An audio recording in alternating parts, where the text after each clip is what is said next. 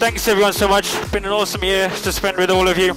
And of course, Carlos, Kako, Team Spain.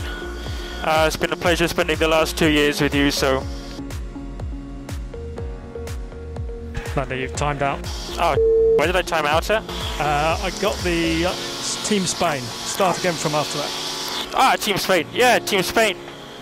Thank you so much for the last 2 years. It's been very enjoyable. Thanks for teaching me a few things, and it's been a pleasure. And best of luck on your next step. Cheers, Carlos. Vamos!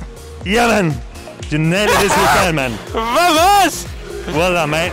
Top job this weekend and the whole season. Thank you for welcoming this year into Lando and for many years more together. Well done today. Well done yesterday. Top job. I actually think I might be crying. Lando, great job. Great job, Lando. Cheers, Zach. Yo, dude.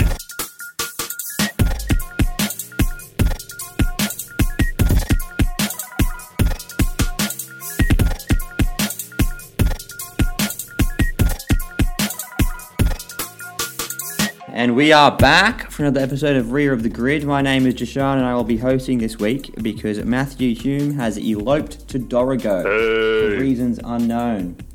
Thankfully, our third member, Spencer Hudson, has remained loyal. How are you going today, Spencer? Doing good. Feeling loyal, much like McLaren was to the third spot in the Constructors' Championship. Thank you very much. Ricardo 2021.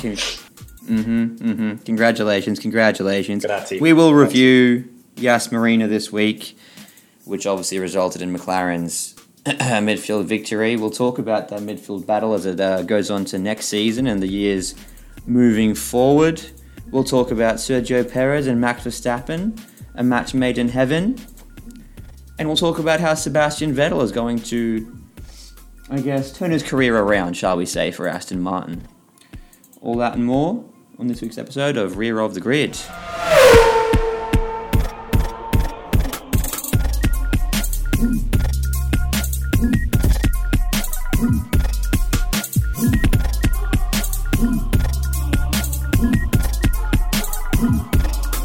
Alright, and we are back in review of the Abu Dhabi Grand Prix over at Yas Marina.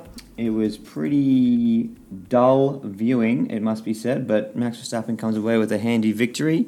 What were a few, highlights from the race that you noticed, Spencer? Because I am struggling to think of any. Oh, that's it. Hey, it's a great start by Verstappen. Primarily, he's been a slow starter, but did pretty well getting the inside line. I think they did really well to get out of turn one because Bottas did a classic Bottas, which is kind of mess up his start in that first turn and sort of concertina everybody else back. Then kind of a blank spot. Perez's engine blew up, which was a little bit disappointing for his season. And I guess particularly at that time as well, because we didn't really know what was going to happen in the future. Yes. And I don't know, I was hoping the safety car might bring a little bit of, drama to the action, but it was probably a little bit too early because it sort of, hamstrung all the cars that ran on the hard compound. And Max was just able to just pull away from the Mercedes, and that was pretty much the race for the rest of the way. He pulled the Mercedes on the Mercedes. That's it. Just put time between them and just kind of cruising the entire race. But yeah, like you mentioned, the blank spot. Most of the race was a blank spot, I reckon. I think towards the end, Martin Brundle was just talking about computers and how he doesn't trust computers. I was like, it's a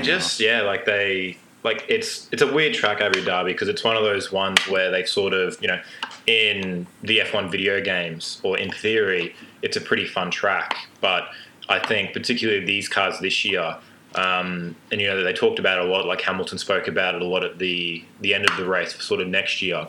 It's just so difficult to overtake, and the double DRS point just kind of it just doesn't make sense, right? Because if one car is behind in that first DRS point, they normally overtake them, and then coming into the second DRS point, the car that just got overtaken then just takes that spot back, and it just keeps on going over and over. And as we know, those cars do not like spending time behind another car for more than 4 to 5 laps. So you've either got to get the overtake done or just start sitting back or risk your tyres doing that job for you. And David Cross mentioned a few times whether it's worth considering, I guess, redesigning the track layout. And I saw a poll online from Formula World hosted by Dylan Shelley. He asked the same question: should the layout be changed? I think it was 85% of people voted yes, which is very telling. But it's not conducive to good races. Yeah, like no F1 race is boring, but if you look at the highlights of 2020, it was a bit of a disappointing race that, that's how the season kind of ended with all the great races that we had this year. Like there was no drama, just at all. And like you said, it was Max doing a Mercedes, really. Pretty much. There was a bit of interesting where under the safety car, the Ferraris chose not to pit either of their drivers. Yeah. And leave them out, hoping to gain track position and just hold on to that. Didn't work. Absolutely not. They ended up finishing 13th and 14th respectively, in a really lackluster finish to their season. Yeah, Charles and Seb both had some choice words about that, pretty much saying that they didn't really agree with it. And it was just one of those things where, we talk about frequently, people getting lucky with safety cars, betting on something to happen. And that just wasn't the thing that the Ferraris needed. Because I think Seb was on the hards, but I think Charles was on the mediums. That sounds right, yeah. They just got stuck behind the train, and that Ferrari hasn't really been able to overtake at all this year, really. No. They've had such a bad year. We'll get into more detail later with the constructors and whatnot, but they finished 6th in the constructors, which is their worst finish since 1980. Shit. Which is, 40 fucking years. Wowee. Which is crazy to think about. And, it's hard to blame the drivers. You've got Charles Leclerc, who's widely regarded as one of the best drivers on the grid, and Seb Vettel's a 4-time world champion, so the blame is elsewhere, in my humble opinion. Oh, definitely. I definitely think that Charles raced a lot harder than Seb, but that's pretty fair. Seb gave everything he did for Ferrari for the last 4 or 5 years, was unable to come up with anything against that Mercedes, and I think if Ferrari can look at anything from this season is that they've got a great, replacement coming in Carlos, obviously, who can bring a lot of... he looks good in red. Oh, yeah, he does. He looks very good in red. He looks good in anything. But I think it showed that Charles definitely proved a little bit of leadership this year by... trying to be as calm and composed as possible in the post-race interviews. Anytime he crashed or did something wrong, he profusely apologised, whether it was Max at Bahrain or Seb in Austria. He's getting... And I think this is the best season where if you think... You'd hope that this is the last season that Ferrari have like this for a while, because it doesn't feel right having the Ferrari sort of languishing that far back in the grid. No, it's weird. And without them this year, Mercedes ran away with it even more than any. I mean, at least, they were still pretty dominant last year, but it was, there were some tracks that suited the Ferrari, some tracks that suited the Red Bull a little bit more than the other, and there was a little bit of to and fro where really, unless it was divine intervention from the F1 gods or Max Verstappen, there was just nobody that was in a stone's throw of Hamilton or Bottas. I've never been a fan of Abu Dhabi being the final race in the season. I think it'd be much more well received if it was early in the season, and you sort of kept one of those, not necessarily one of the marquee tracks, but maybe something a little bit more fun. 100%. I mean, probably just Brazil. I think it was much better. Brazil's a great track, Interlagos. It's been the last track, but I think it's just that's the politics and the money coming into it. I think absolutely. Abu Dhabi. In fact, the next year ending on Saudi Arabia and Abu Dhabi, back to back. Ah, shit. It's just so obvious. Which doesn't. I don't know. I don't understand why.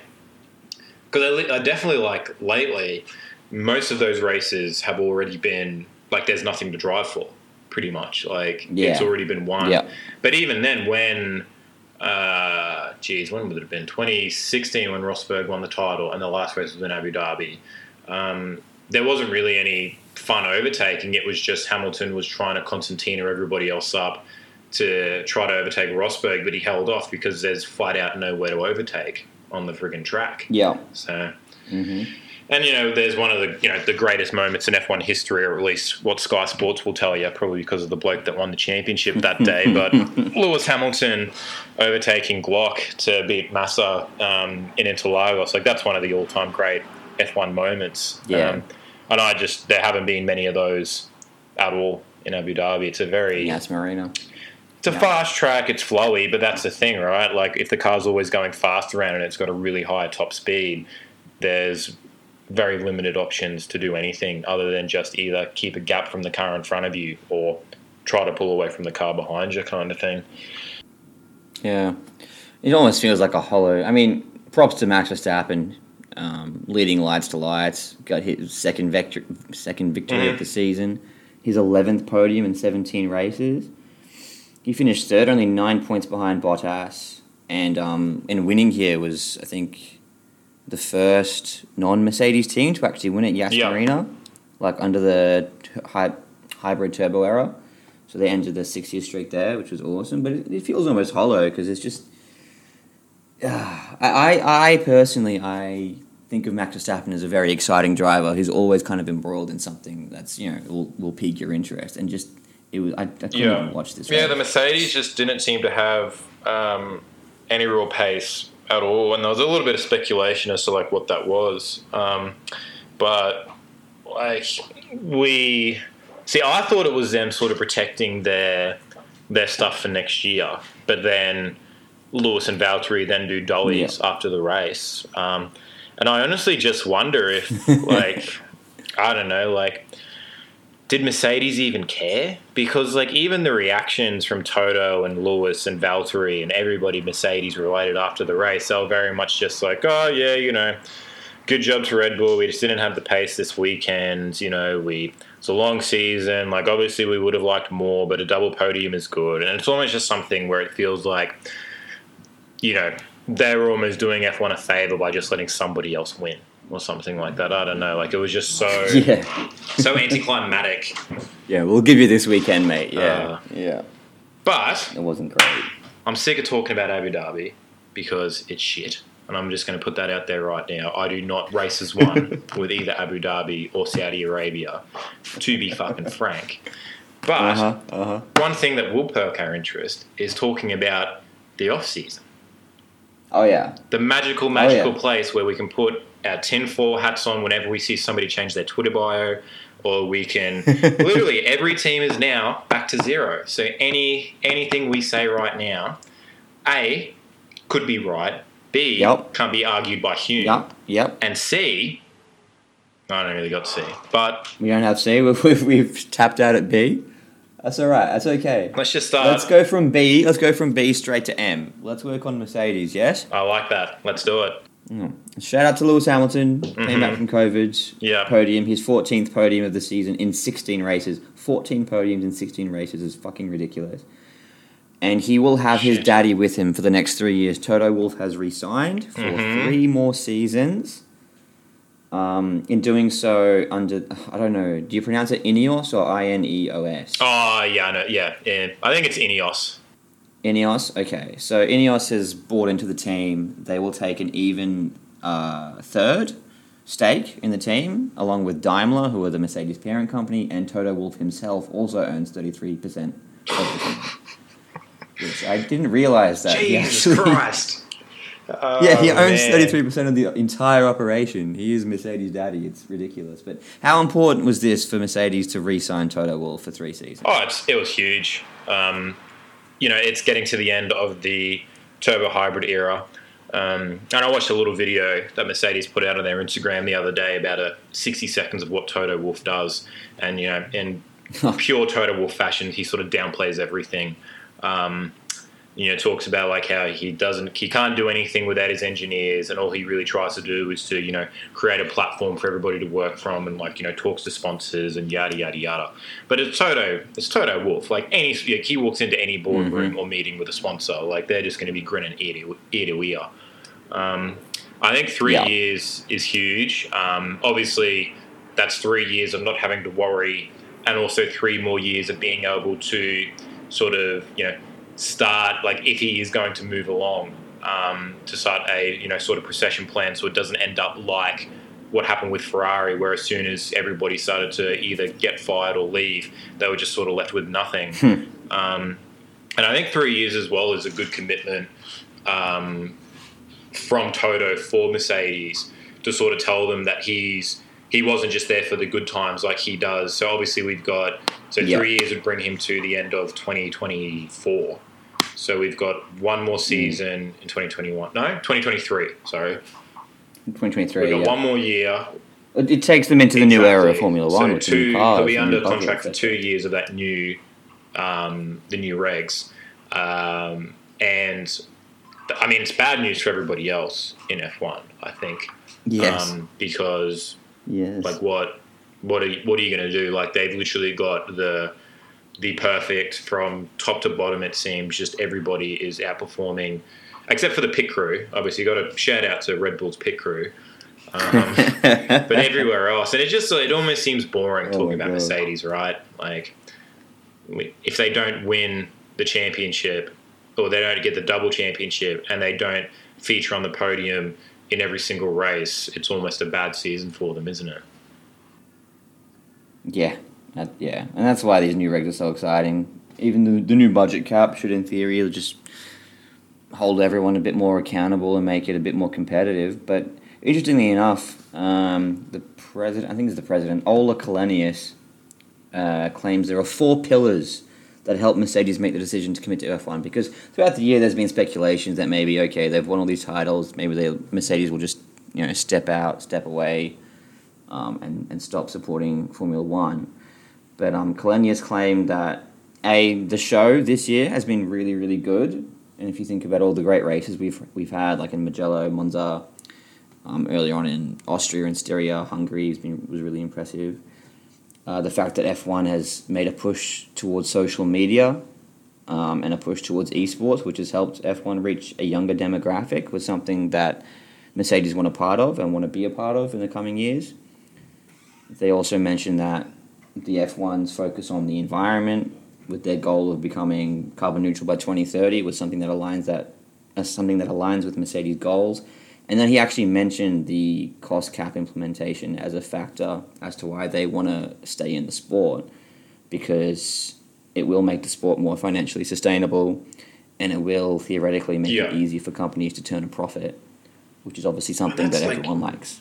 You want to hate Mercedes even more because of all that stuff that they do, right? Like when they lost, or when Russell and Bottas both flamed out at the end, they were, nothing but, warm and welcome to Sergio Perez and gave him like all of his props. Like their social media team is always like absolutely zinging themselves. Like they absolutely tore themselves a new one for the pit stop debacle and all the drama.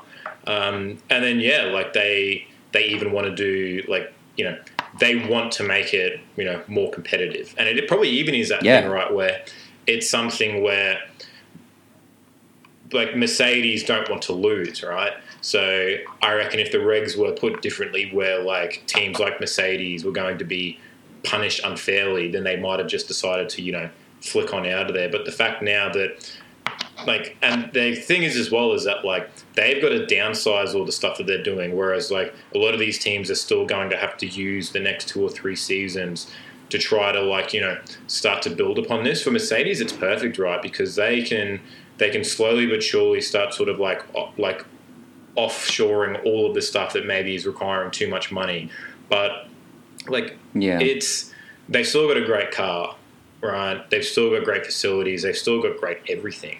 So even if they have their budget, I think they spent like 560 million last year or something like that. I think the new budget, isn't the budget cut now going to be like 160 or something like that? Like maybe and it'll go progressively down each year until it's around, I think, 120 million will be the cap moving forward. Like it's going to make things more interesting for sure, because like now a team that has been like this good is like they're now not able to spend 5 times as much as what they were before. But then I think to them it's almost like a little challenge to sort of say to everybody else that, like, it wasn't just the money that was helping us out, it was also a lot of other things, because, like, at the end of the day, Mercedes is still the top draw, right? Like, if you were offered a job 100%. at Williams or Mercedes at the same position, you're going to take Mercedes, right? Like, Absolutely. Yeah. And, like, I think it's good, but again, like, there's just, like, with Mercedes, like, it's still that thing where, like, they are well and truly the hunted. Like, people rejoice when Mercedes don't win a race, except when George Russell is driving the car. Dude, literally where is it? Where's this figure? It was the F1 posted a screenshot of the most laps led in 2020, and 3 of the top 4 drivers are for Mercedes: Hamilton, Bottas, and Russell. Jesus Christ! And most of Verstappen's laps would have come from the last race of the season anyway, right? Literally.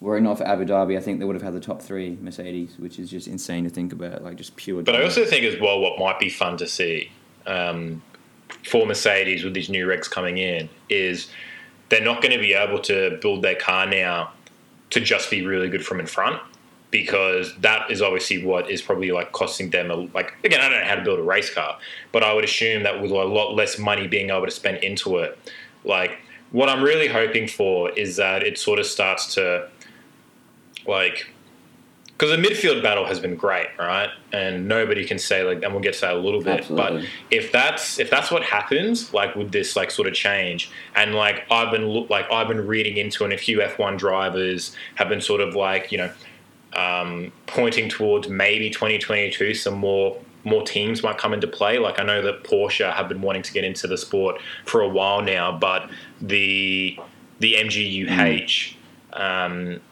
So 2 or 3 years ago, they made a vote to see if they wanted to get rid of the MGUH because Mercedes was just far and away the best, and all the teams voted no to get rid of it because they wanted to, like, they were like, oh no, it's not, like, we can build a good MGUH as well. Like, it's not that, like, let's keep it. But that was one of the things that kept Porsche from becoming an engine manufacturer in F1, because that was just way too much money for them to have to spend. Maybe now, with the amount of money that has to be spent, more teams might come in. And if, like, that midfield battle starts to sort of, like, push up to, like, maybe 2022, Mercedes are pretty dominant, but in a few races, drivers are, like, maybe Ricciardo has an absolute blinder or Max Verstappen has a blinder. And then by 23, 24, like, how good would it be if the cars become, like, so kind of even that, or not even even, but, like, the Red Bull is fantastic aerodynamically, but, like, in, like, long tracks or, like, speed tracks, it's not very good. But in Monaco, it just wipes the floor with everybody else, right? Yeah. Mercedes now, like, it's not going to be this unbeatable, like, rocket ship. They're actually going to have to decide. It's like, okay, how much wind tunnel can we actually, like, how much time can we spend in the wind tunnel this year? How does that differ to how, like, what Williams is doing? Like, and that's even a thing as well, like, that I was thinking about. Yeah. Will all the cars just revert back to the level that the Williams car is now, but none of us will notice because everybody will be going back there? It's a fair shout. It's a fair thought. I mean, yeah, it wouldn't really matter, would it? Because if what we want to see is competitive racing. We don't care about it being the fastest car in history or anything like that. No. Like, all those records that have been broken this year for, like, track record, that's fun. But I'd rather see, close competitive racing. That's more entertaining. And you look at all the midfield teams, they're all on an upward trajectory, moving into these new regs. So in theory, they should be ready to take the next step and hopefully compete with the big boys. And you've got to think that Ferrari, and they still have the backing, right? Like, it's Ferrari. It's just, Of course. I didn't say this, and you didn't say this, but let's just say that the 2019 Ferrari engine, slightly not, what's that word I'm looking for? It's like the opposite of illegal. It's not legal. It was not legal. Yeah. And, like, slightly not legal. Nobody's talking Maybe about it. I don't know if they're not allowed to, but, like, maybe. The FIA said that they closed the investigation with the Ferrari engine and they're, like, overlooking it. And then, like, conveniently the year after that, their engine and every other team that had the Ferrari's engine just turned absolute shit. Like, obviously, like, that engine was just horrible. Ferrari realised that, and then were obviously hoping that they would be able to get a jump start onto 2021. And then COVID hit, they had to shut down their factory for so much longer. And then I'm pretty sure like what they did was just throw the engines that they had in there in 2019, taking away all the stuff that was illegal with it, because sometimes, like some races, that car looked kind of decent, I guess. Like, you know, Vettel got a podium. Yeah. But it just... Charles Leclerc made it look pretty good. It wasn't the Ferrari. You know what I mean? It was just the Ferrari. We're moving our way down. So we got Mercedes out the way, the Germans out the way. We got Red Bull next, and there was a little bit of a hubbub in the news cycle because there was a bit of a driver lineup announced. There was. And some grid movement. A certain Mexican man has his seat and will be driving alongside Max Verstappen in 2021. And we are very happy. Are you very happy, Spencer? Are you happy that Sergio Perez is driving for Red Bull in 2021? I am happy and I am shocked. I did You're not see shocked? this coming. Every Really? week, every week Horner said that Albon is their guy and that they're going to give Alex as much time as possible to show what he can do in the car. And he's the guy in a reserve capacity. every week they said that they're just going to look at this weekend, and in 2 of the last 3 races, Albon finished with a podium, and then Albon finished 4th just behind Lewis Hamilton on the last race of the season. And I'm surprised that they still picked Perez, because every week they were saying that they were going to give him a chance, and I thought he ended the season pretty well. So, no, it makes almost too much sense, right? Like, obviously Hume isn't here today, but he would be absolutely jonesing at this one. And I think he would have, be remiss without saying that I'm pretty sure he called it at the start of the year. I think I was on Hulkenberg to get the Red Bull seat, and I think he joked and said that, maybe Perez will get it. But then as the season went on and on, having Perez in the car seemed to make more and more sense and didn't seem as crazy. And it was pretty much since Vettel went to Aston Martin, it was the idea that, it seemed that if Red Bull didn't jump on Sergio Perez and at least give him a crack, that... They'd be silly, right? He's shown what he can do. He's a fantastic driver. The Red Bull is looking at Max Verstappen when he doesn't DNF, it looks like it's a fantastic car.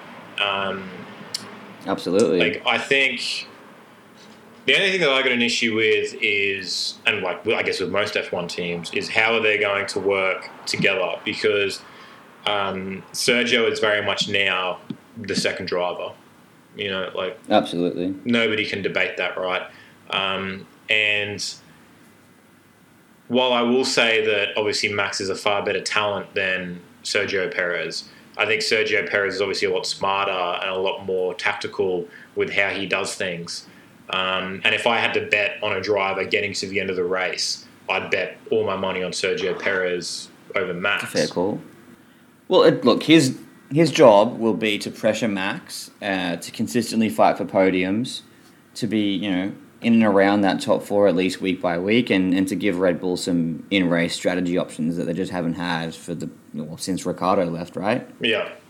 And this will be the first time that Max Verstappen will actually be pressured by his teammate since Daniel Ricciardo. Looking further back, Carlos Sainz when he was in the Toro Rosso. Yeah.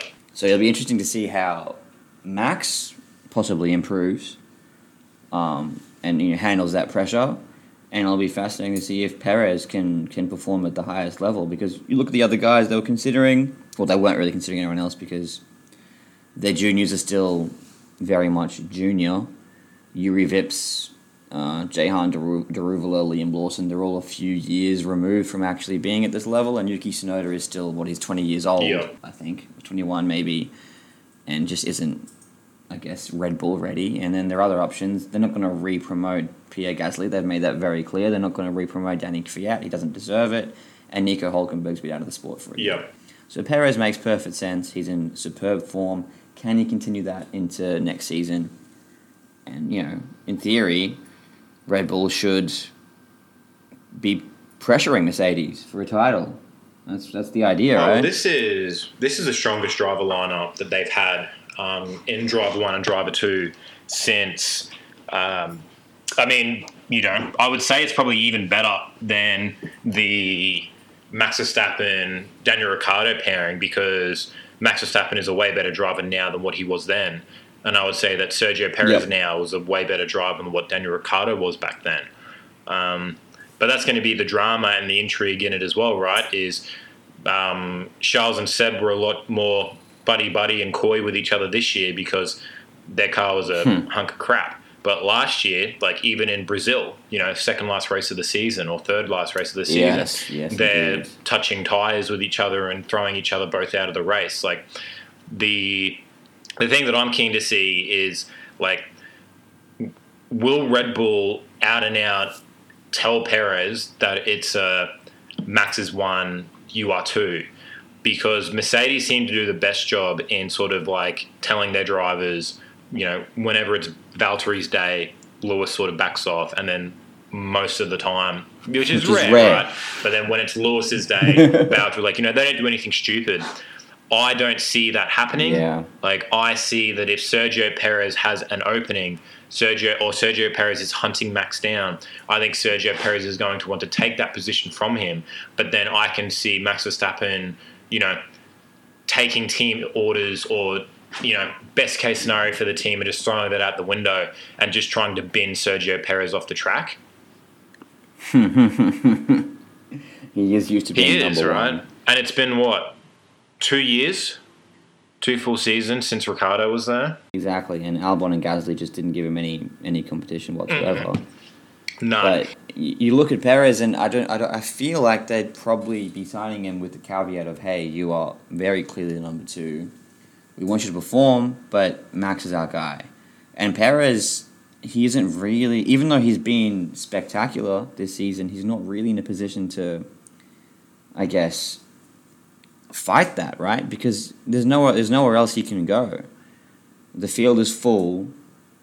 There's young guys coming up quickly. Perez is in his 30s now. Mm-hmm. And look, he probably only has a year or so in this car until they promote Yuki Tsunoda or Yuri Vips, etc. Because Red Bull have historically been very keen on promoting their younger drivers, right? So for Perez, I think there's a part of it where he just may want to just try and please the team as much as possible, and may very well, succumb to those team orders and let Max go past him if that situation kind of arises. Yeah, like, I think that's what will happen, or like I think that's what Red Bull sort of tell him. And it's, I'd like it not to be like that. Like, I just think that Red Bull's biggest issue is that with Hamilton and Rosberg, like that season, like very rarely, like obviously they got tangled with each other in Barcelona, but outside of that, and Austria as well, sorry.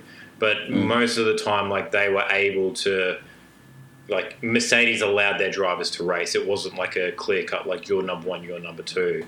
And like in the sense that like they didn't like give any of those drivers like this is 1, this is 2. I like Red Bull to sort of do the like. I don't think Red Bull trusts Max Verstappen enough to be able to make it like, oh, you two can race each other, because I think that Max will crack the shits like if that isn't the case. And like if it wasn't for Nikita Mazepin, like Max Verstappen is probably one of the the most drama prone, like not necessarily unliked, but like the way that he carries on in the car is not to my liking. And it's almost weird right? Is that Sergio comes in at the age of 31 next year. Has had almost like we'll reach 200 races this year. Oh, sorry, next season. But then he's coming in as the number 2 driver behind Max Verstappen, who is 7 years younger than him or something like that. Yeah. How old is Max? But you can't deny the talent though. Just Max has that. And Red Bull have made it very clear over the years that Max is their guy, no matter what. Yeah. So, but I think the one thing that might end up sort of like cooking Max's career is, I feel like out of all the young guys that have sort of come up through F1 in the last few years, I feel like Max has kind of been given the most amount of excuses or the most amount of leash. Because like you look at Lewis Hamilton, like Lewis Hamilton's rookie year, he missed out on the championship by 2 points or something like that, tied with his like reigning double world champion Fernando Alonso. Sebastian Vettel's first year in Red Bull, I believe he won the championship. And then, like, even with Charles Leclerc, like, Charles had to spend a full season at then Sauber, now Alfa Romeo, switched over to Ferrari, and was definitely, like, you could say, like, even, like, at the start of the season, Seb was 1, in quotations, Vettel was 2. Oh, sorry, Seb was 1, Leclerc was 2. And I think Charles has sort of had to, like, this year, like I was sort of alluding to earlier, he's kind of proven himself to be a leader of the team and not just like the guy that's really good. And I think that the one thing that's sort of been a trouble with Verstappen is that at the age of, 21, 22, 23, he's been the senior driver in the team. But it would have been good to maybe have somebody older than you that you sort of look up to there for you. And like all the top guys have had that. Like Lewis Hamilton had a season with Fernando Alonso, and he talks a lot about how much Fernando taught him.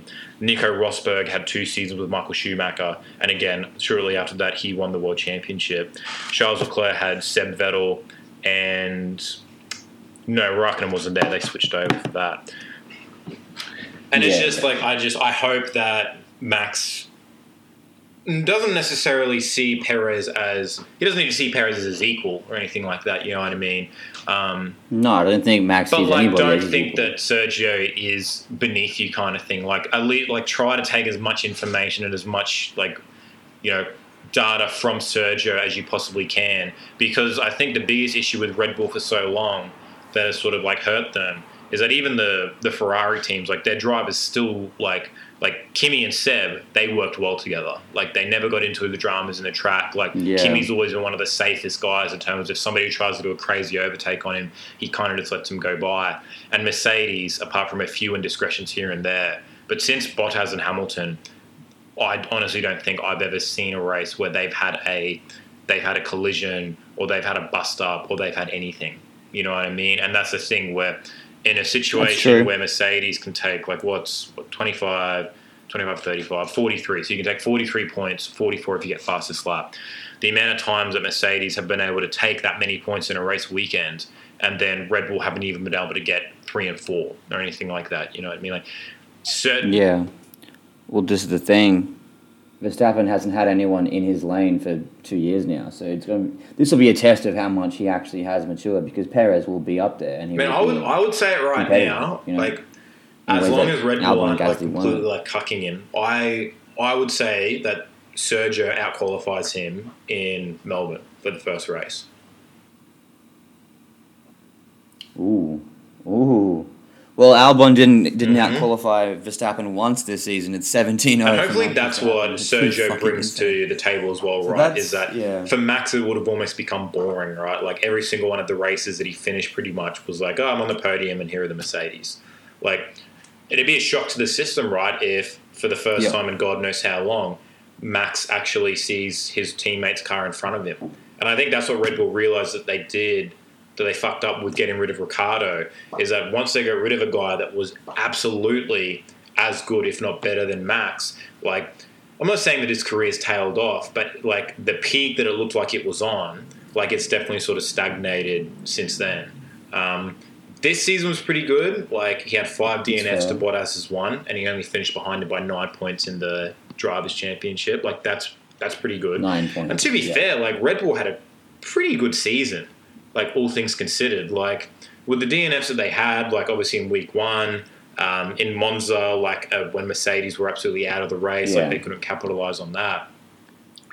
And I want to just see anybody challenge the Mercedes. And right now, I think Red Bull is, threat number 1, as they showed at Abu Dhabi, where they, for whatever reason, whether it was Mercedes not doing what they wanted to do or Red Bull just getting it right for a weekend, like, the pace that Red Bull had in Abu Dhabi was Mercedes-esque. Anytime Lewis or Valtteri put up a good, like, lap time, Max just got the message and then he just kept on trudging along. He just had no dramas to it. Yeah, it's going to be fascinating to see how that dynamic plays out between him and Checo. Alex Albon has been named as reserve driver for Red Bull moving forward. There's been some talks that maybe that's, so that he could potentially be reinstated to the team once he shows some improvement. I don't see that happening. Nah. Because No. you got Yuki Tsunoda's the chosen one coming up through the ranks. Yuri Vips, Liam Lawson, they're both very talented young drivers. Danny Kvyat wants allegedly to make a return in 2022. So there's a bit too much competition, I reckon, for Alexander Albon to ever really make a return. Nah, he just got shafted that he was put into the seat too early. Too quickly, yeah. But he just didn't capitalise, and that's probably an end to that book. Yeah. Which wasn't a particularly interesting read in the first place. No, that's it. You can say bad luck, but again, Max Verstappen had a pretty wretched run of luck this year. And that's the thing that I will say about Max is I think, and I've said this a lot, Red Bull drinking their own Kool-Aid with their academy system. They expected every young driver that they brought up to just act like Max. But again, that's the thing as well. Max had Daniel Ricciardo there when he got to Red Bull, and they didn't get along on the track, but I don't think any Formula One pairing does. Off the track, they were good friends. They're still good friends now, and you needed somebody there to push. That's what a number 2 driver is supposed to do in a top team. Alex Albon was a great number 2 driver for Toro Rosso or for AlphaTauri or for Alfa Romeo, whatever it is like that, right? But when you're in a top team, it goes from look at Charles' season for Sauber. He'd finish 8th or 9th or even 12th, and everyone would be praising him, oh my god, what a great drive. But you do that for Ferrari, that's a completely different thing. Exactly. Albon was expected to bring consistent points, and to be honest, Red Bull's plan of attack is if there's 3 spots on the podium and they have 2 cars, they want 2 cars on the podium. That's what all these top teams are doing. And Max showed that he could do that because every single time he started or finished a race, he pretty much finished on the podium. And Albon just wasn't able to do that. It's unfortunate, it's sad, but for 2 years he was one of the best 20 drivers in the world. So, that's something to hang your hat on, I guess. Yeah. He got himself an apartment in Monaco. So I'm sure he's fine. But moving away down the grid, McLaren snuck in and got P3. Yeah. Thank you. Congratulations, Thank you. Mate. You picked true. You had to plant a freaking timed bomb device on Sergio Perez's car to achieve it, but congratulations. Hey man, when it works, it works. Zach Brown knows how to make things happen, you could say. Absolutely. He's done well, hasn't he? But that's their highest finish since 2012. They got there, I think, with just really impressive consistency. You look at Norris and Sainz, they were really... Sainz struggled early on, but he's been superb in the second half of the season, and Norris has been pretty consistent throughout. And that shows they came home 5th and 6th in Abu Dhabi, and there were a few races where they finished, side by side. And their points tally of 202 is just 5 short of their combined points tallies from 2018. Jesus. Yeah, and it just shows how much improvement they've made this season. And they should, in theory, make more improvement next year when they get that Mercedes engine into the car. So, good time to be in McLaren. Oh, definitely. Just looking at their... Lando only had 4 finishes outside of the points this year. Sainz had 5, albeit 3 of those were do-not finishes or do-not starts. It was, it looked like halfway through the Sakir race that McLaren had it all locked up. They were looking pretty good. And then Racing Point get the double podium, and then it looks like that Racing Point has the number 3 position locked down. It was even looking pretty good, even with Sergio, obviously. I think he had to take did he take an engine penalty in the last race? Is that why he started out the back? Yeah.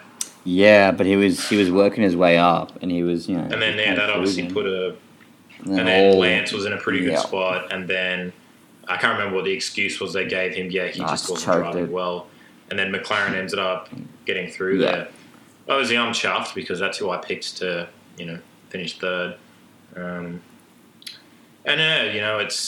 It's sad to see Carlos go. Obviously, his relationship with Lando was really special. I think Carlos's relationship with McLaren as a whole was pretty special because he was there.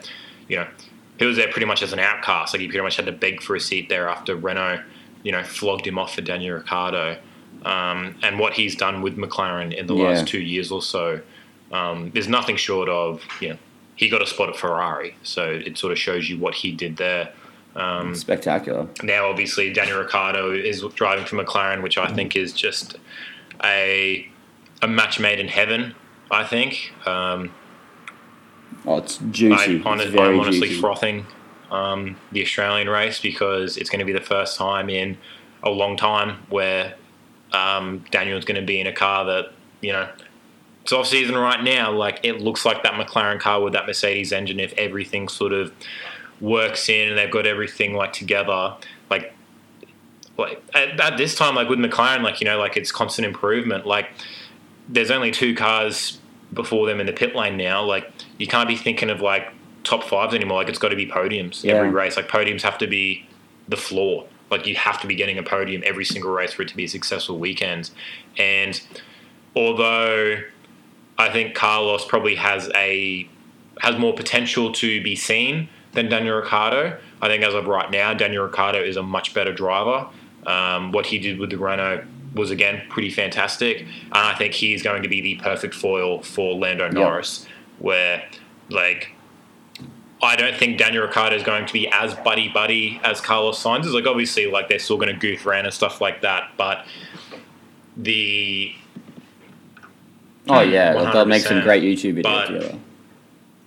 Like, Daniel's sort of getting to this point in his career now where it's make or break, right? Like, there's not too many drivers that are winning championships into their mid-30s, like mid to late 30s.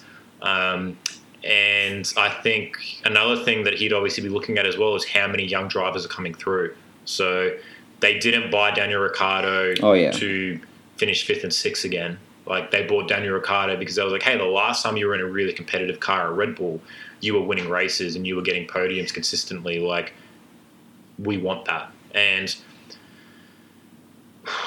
like, the McLaren Mercedes is back. Like, that's just music to my fucking ears.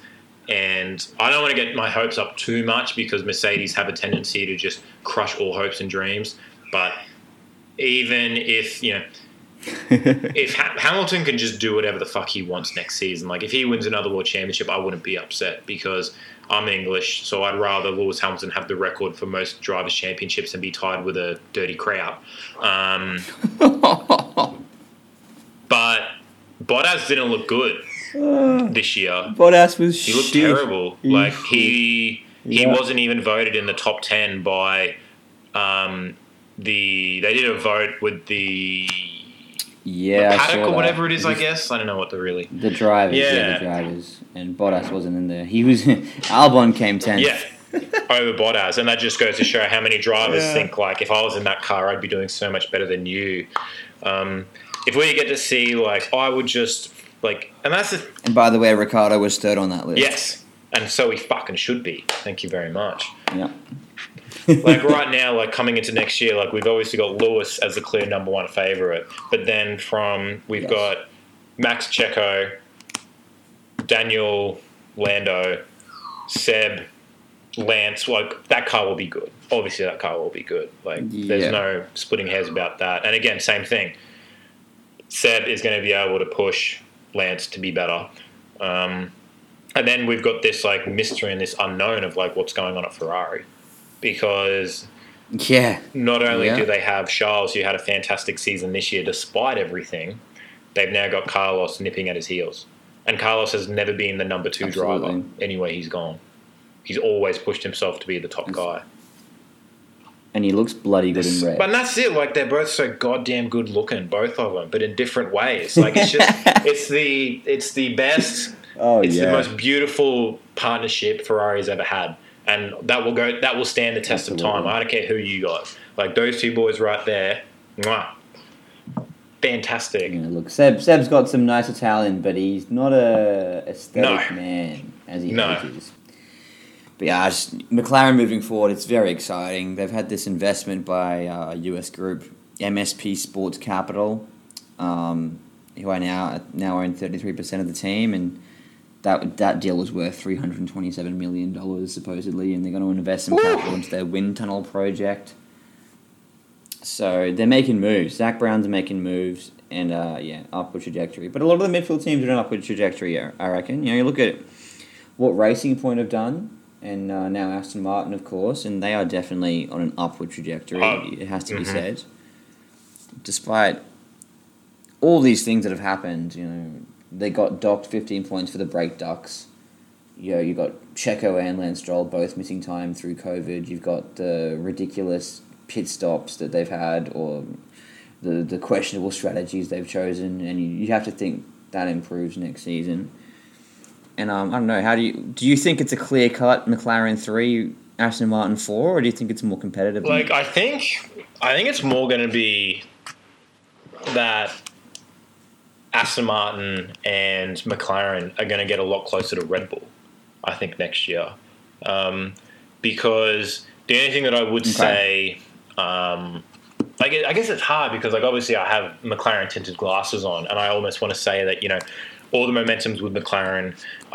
They finished third. They've now got Daniel Ricciardo coming in. They've got the Mercedes engine coming in. But then on the flip side of that is Aston Martin has Seb Vettel coming in. They're now a completely different team, so it's almost like it's the slate's being wiped clean. And then they've already got that Mercedes engine in their car. So you've got a historic name. You'd probably bet with the team that's had the engine in their car longer. And also there's the issue that they're taking the cars from last year over to this year as well, albeit with some changes sprinkled in. It's probably going to be much of the same as it was this year, but maybe what I'm hoping is that Aston Martin definitely have more. They definitely left more points on the table for the reasons you just said. But I think the issue is that as of this year's form, you'd have to say that Ricciardo and Lando both drove better than Seb and Lance. In a new car and a new team, Seb easily goes ahead of Lando. True.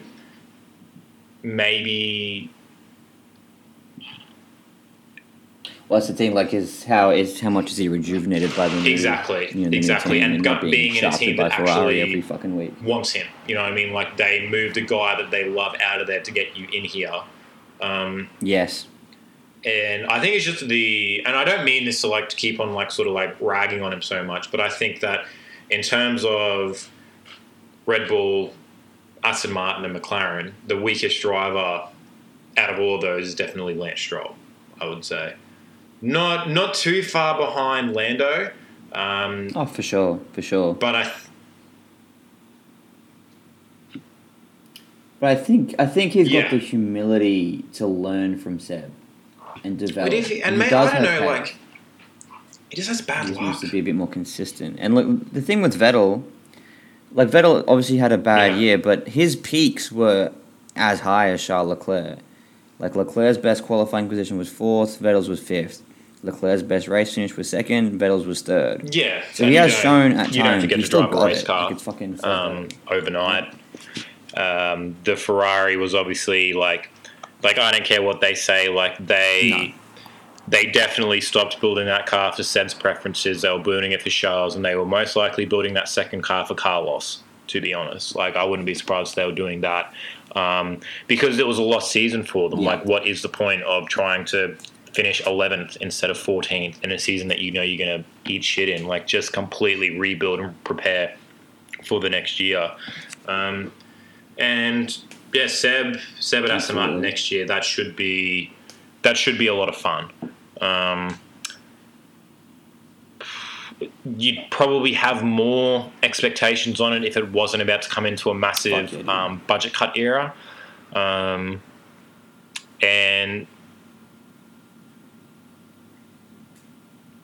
But then, that also just that constricts the field, right? It makes everyone, in theory, playing at an equal playing field. So it's about what you do with the money rather than how much money you have. So a smaller team like Aston Martin, yeah, sure, they're bankrolled by Lawrence Stroll, but they don't have the same spending power as Mercedes or Red Bull.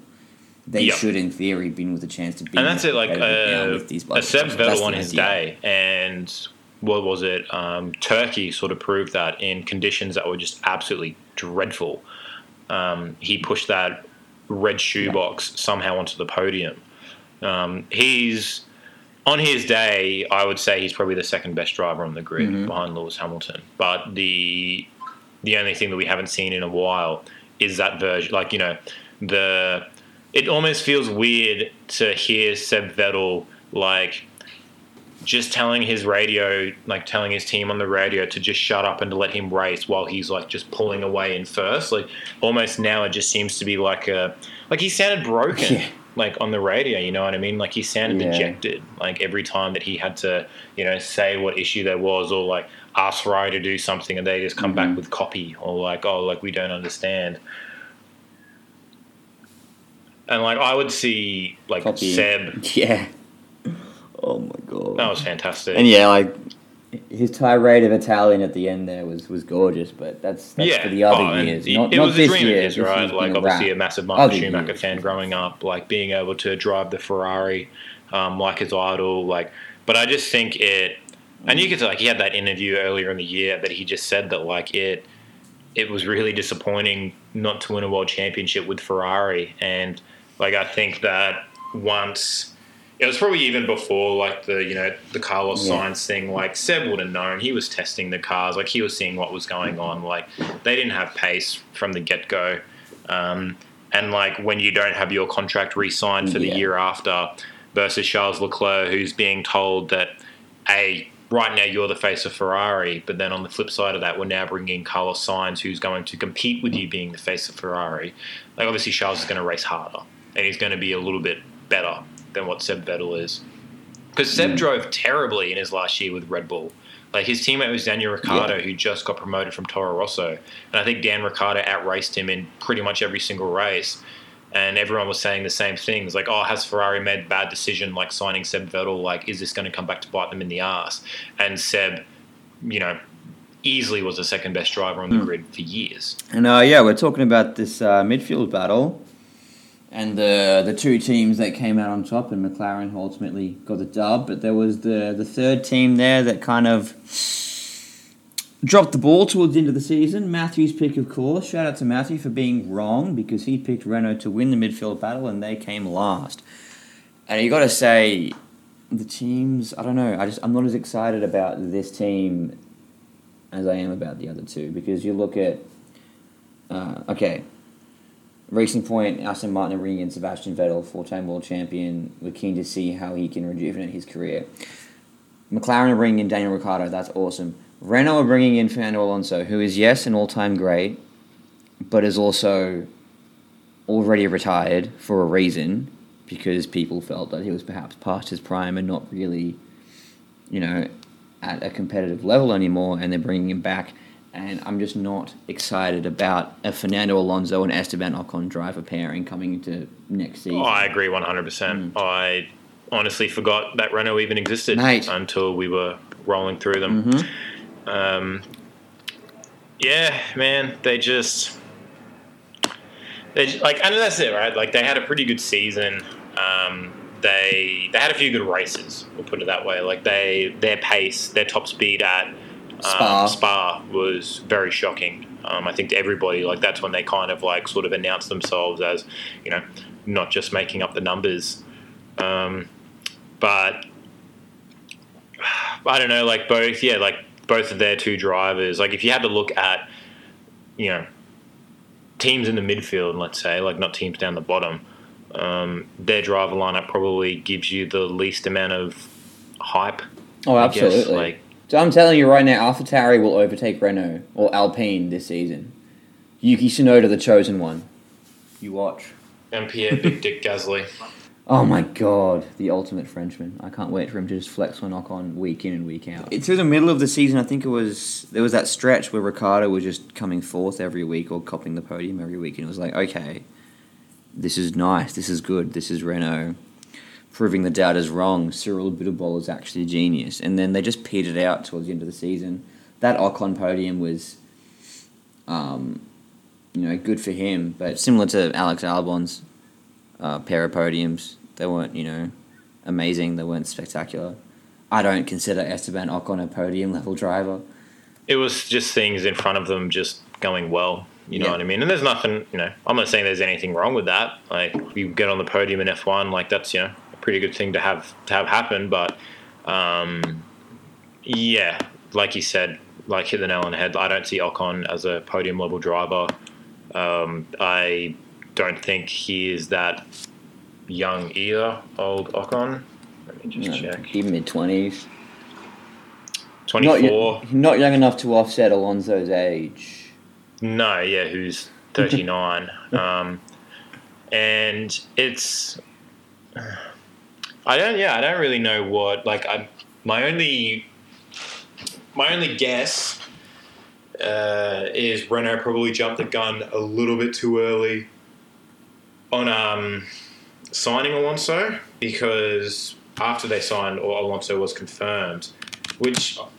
I don't know, like, there wasn't really much fanfare about it, to be honest. Like, it was, the novelty of it was kind of cool, but then, like, the further along it went on, you were kind of like, oh, it's just old Alonso. It just seems a bit stupid. Oh, look, Fernando Alonso's driving in the young driver test. That's fun. That was so It stupid. just screams of a blatant PR play that isn't necessarily going to win them, points. Right? Like, you saw Fernando Alonso drove a lap in his championship-winning 2005 R25, and Lewis Hamilton's there on the side just, like, creaming his pants. And obviously that was nice. But you don't want to be bringing in guys for the nostalgia. You want to be bringing in guys who can be competitive. Mm-hmm. And with the amount of talent that's currently not driving in F1 and is coming up through F2, it just... Yeah, it's an odd move. Like, maybe it was something that Renault needed to do in order to get Alpine to put their money down. Like, maybe Renault needed to do something to, get a little bit of eyes back on the team and get a little bit of PR, which, I understand that to a certain degree. F1's a business, but like, as it looks right now, I don't see Renault closing up the gap to McLaren or Aston Martin at all, because Renault have even come out and said straight away that Alonso is going to be at a disadvantage at the start of 2021. And it's like, well, why are you putting in a driver that's going to be at a disadvantage who's going to retire in maybe a year or two anyway? You idiots. Yeah. It makes no sense. I don't think... I mean, Alonso is awesome.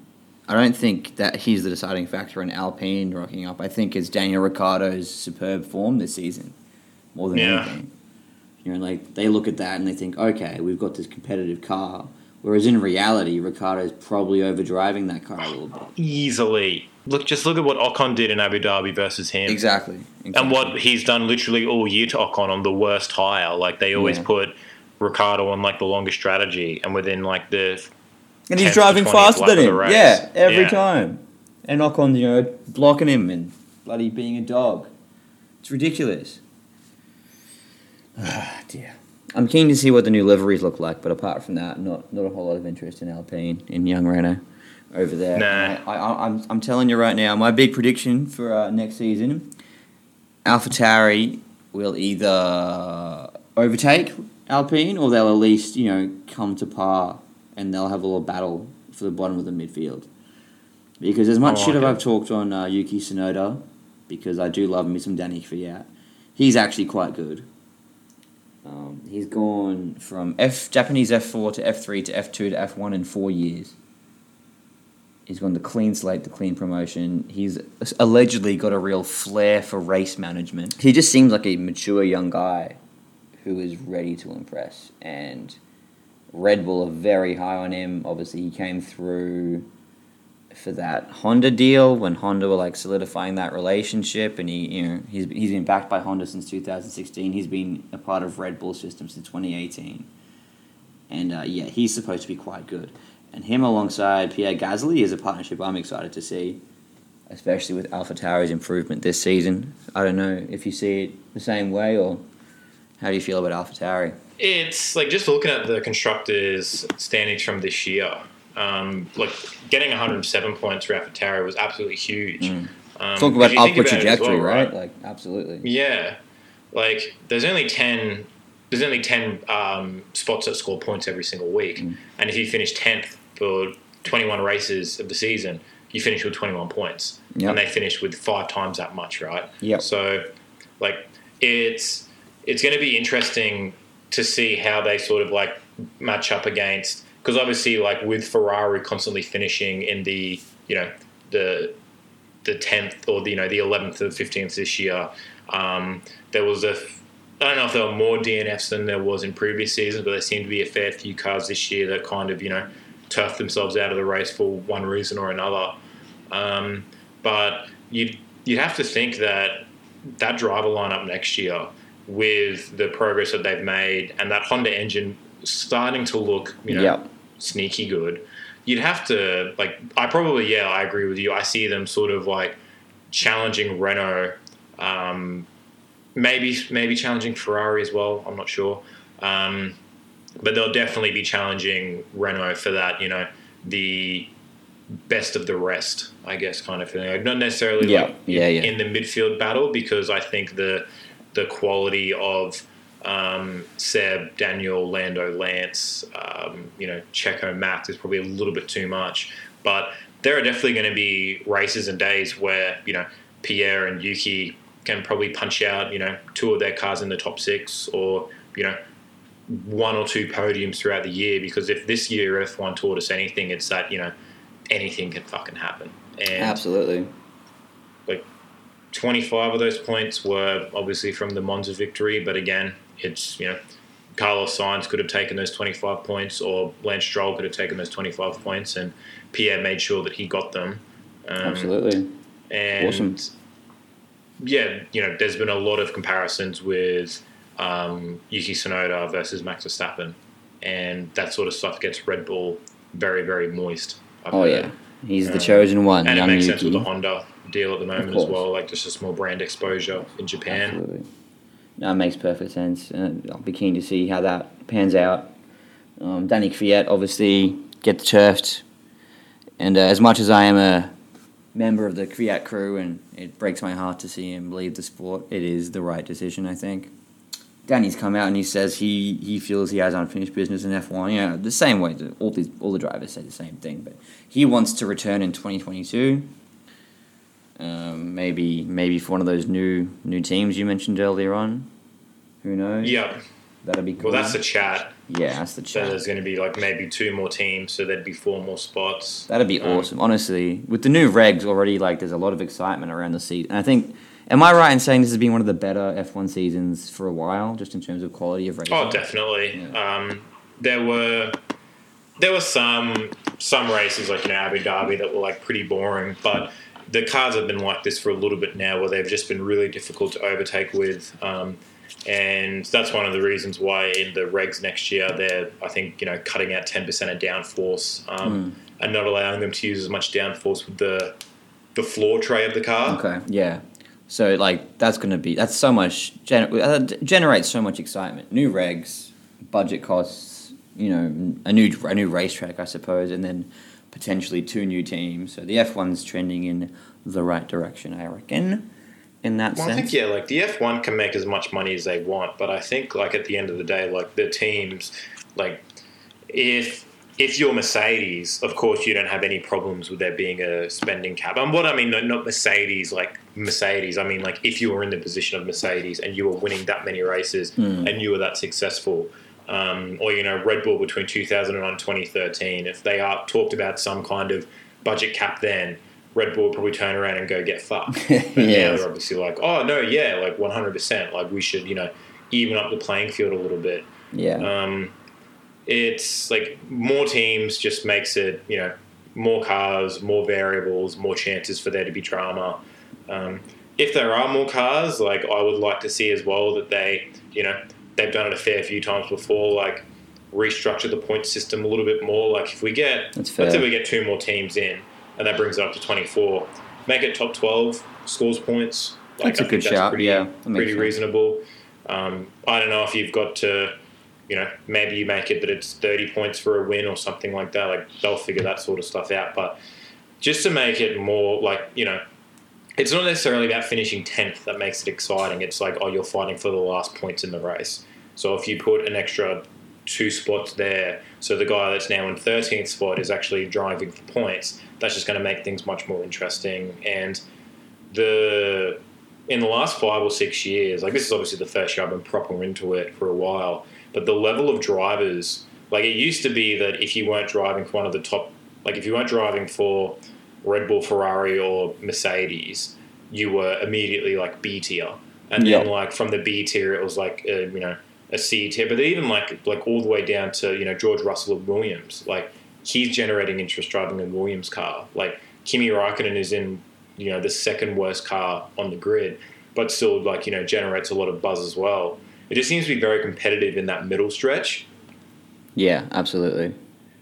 No, it's just, quality of drivers for sure. No, it's exciting, and you're moving into the lower, I guess, tiers. Like, there are still very talented. Like, Kimi Raikkonen is obviously a world champion, very good. Giovinazzi, I don't know why Gio's there.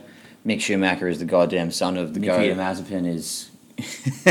He's going to at least generate some headlines over the course of the season. There's no doubt about that. I mean, he's currently got a seat in F1. Yeah, we'll see how long that lasts for. And we'll talk about Haas just for a little bit. There has been chat. Maybe Nikita gets fucked off before he's even driven a race. I'm not sure that'll necessarily happen. I feel like... I would be very surprised because I think people seem to forget how much money talks in this business. And if Hume was here, he'd be, whipping out his social justice stick and whacking Nikita all over the head with it. But, like... I'm not condoning his actions. Like, I think what he did was stupid and pretty disgusting. But at the end of the day, like, you're living under a rock if you think that people with that much money don't get to act the way that they want to. Yeah. His dad literally tried to buy an F1 team and is currently trying to sue that F1 team. Yeah, he was outbid by Lawrence Stroll, right? Yeah. Like, they don't care. No. Because Haas know that if they're not there next year, like, they were never going to get a guy like Sergio Perez who can bring money with him. There aren't that many. I don't think there are really any pay drivers sort of left that could be like, and people say like, oh, but Eilert or Fittipaldi, like they're better drivers, like they deserve the spot better. It's like, well, like you say that, but then when Sergio Perez's money like saved Force India back then, you were all talking about how great that was. Like, at the end of the day, and at least until for the next year or two, teams need money. And absolutely, especially Haas. Especially Haas. Yeah, we're talking like title sponsor money. Like, his dad's company is going to be on the car next year money. Yeah. So this isn't like we're going to give you like 20 million or 30 million. Like, this is a couple £100 million. Like, this is pretty much Mazepin's dad paying Haas to give his kid a good shot, and they've got that much money. Like, they don't want him to be driving for a team that's just going to completely languish. Like, they obviously want to try to put some money in. And it wasn't too long ago that Haas were finishing 4th in the constructors. Yeah. So there was something there in the past. Whether or not they can recreate that form is another thing entirely. But yeah, they're one of the, like you said, there'll definitely be some headlines next year from Haas, whether it's Mick Schumacher just being an absolute gun or Mazepin fucking driving somebody off the road. And allegedly Haas, like, you've seen them kind of almost get slower as the year has gone by. So allegedly they've been preparing for next season for a while now. They're a bit sick of being backmarkers. They want to make the leap. They want to leapfrog Alfa Romeo and kind of get back to that, I guess, bottom of the midfield pack status. Mm-hmm. And just a really strange story I saw this morning. So in response to the new COVID budgets that a lot of these teams are kind of operating under, Ferrari are transferring a lot of their staff to Haas, including their former head of chassis engineering, Simone Aresta, and they're building a new hub factory in Maranello where these staff will work for Haas. Permanently or just? Yeah, permanently. So they're just transferring their staff to Haas, and they won't be allowed to work for Ferrari anymore. It'll be full on, which sounds dodgy as fuck. But yeah, be interesting to see. It's theoretically Haas gets bigger, they get more men involved, and we'll hopefully be able to run a bit of a tighter ship and build a better car with all this money they're getting. And then what happens to Ferrari if they're just offloading all these blokes? Yeah, it's to weird. Another team. That's so weird. It's weird.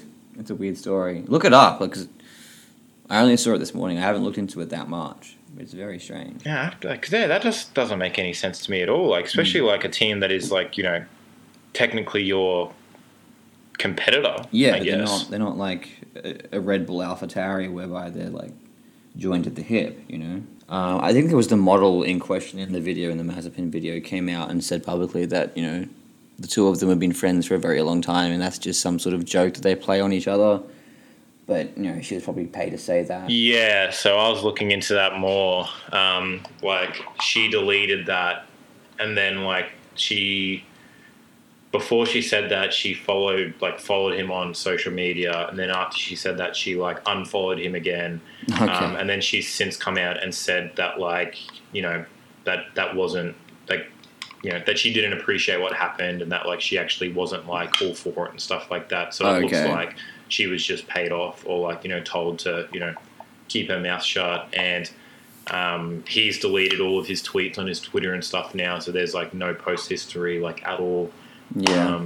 Haas are probably Haas has already had the internal discussions with him, and they probably said to him like all F1 drivers have a PR manager, they will handle your social media, you don't touch it anymore. Yeah. Stop being a fuckhead. Stop being a fuckhead. Stop being a fuckhead. Yeah. Because at the same time, even though he is, he does have a lot of money, you're still being offered an opportunity that is very rare. Absolutely. Well, hopefully Gunther can keep the men in line. And he's a good driver as well. He's shown that he's definitely got some pace, but people are already saying in all the F1 social media communities that Mazepin hasn't even raced yet, and he's already the most hated driver on the grid. Yeah, literally by a country mile. We'll take the pressure off You've got Max. the guy that's probably the most loved driver on the grid, Michael Schumacher's son. Literally. So that's going to be an interesting yin and yang for next season. Whether or not Haas are going to be competitive again remains to be seen. I think if either Mazepin or Mick have similar performances to what Charles had at Sauber, the occasional top 10 finish, maybe pressure on Carlos Sainz straight away. That'd be fantastic, But otherwise, I think they've got their money locked down. It seems for a little bit with Mazepin, which is great because it looked like Haas weren't going to be around for too much longer.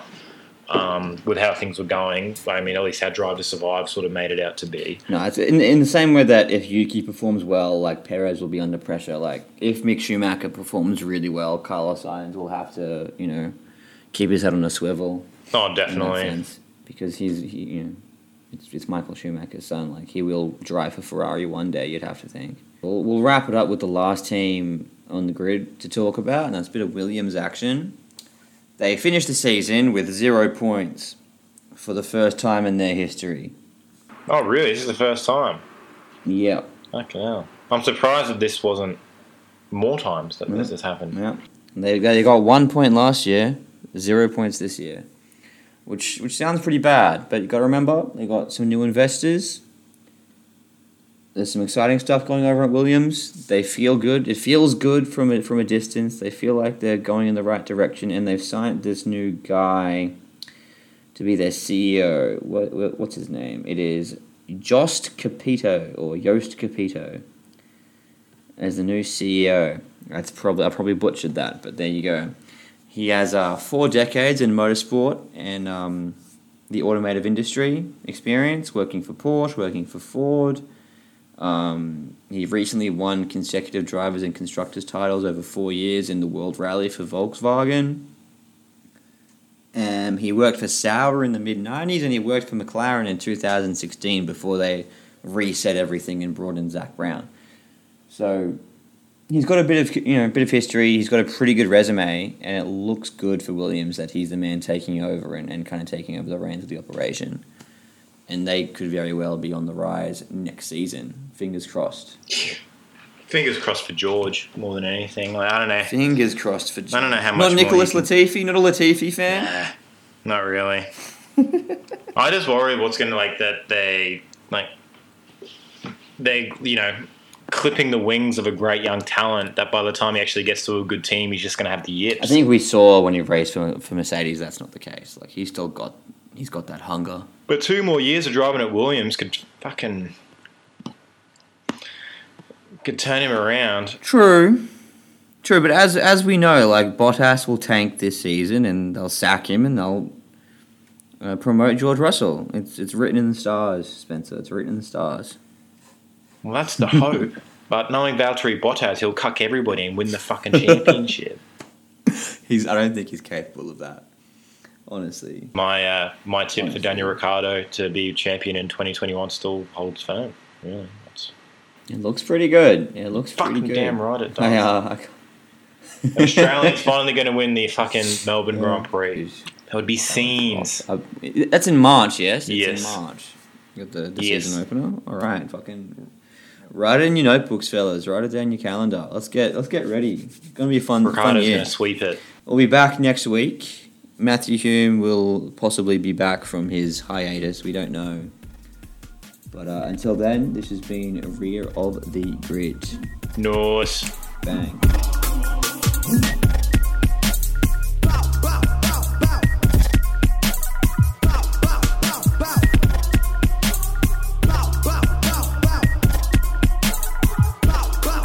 Great job, Carlos. P6 in the race, but P3 in the Constructors' Championship. With that, P3 in the Constructors' Championship. Brilliant, mate. What a year. Mate, I am a big fan of your work. Andreas to Carlos, well done. Last 2 years. Thanks for the hard work. Thanks for all the points. All the best. Nice. Congrats. I mean, this is huge, and you deserve it. We've done an amazing year, and I've enjoyed myself a lot driving for you. Woo. What a way to close in P3. Bravo everyone. Congrats everyone in the factory. Congrats Zach, Andreas, everyone. Yeah, thanks Carlos. Thanks from me as well for all your work. It's been really fun working together. It's been a real honour. The honor is mine. And for one last time, I will sing for you. Smooth operator. Smooth operator.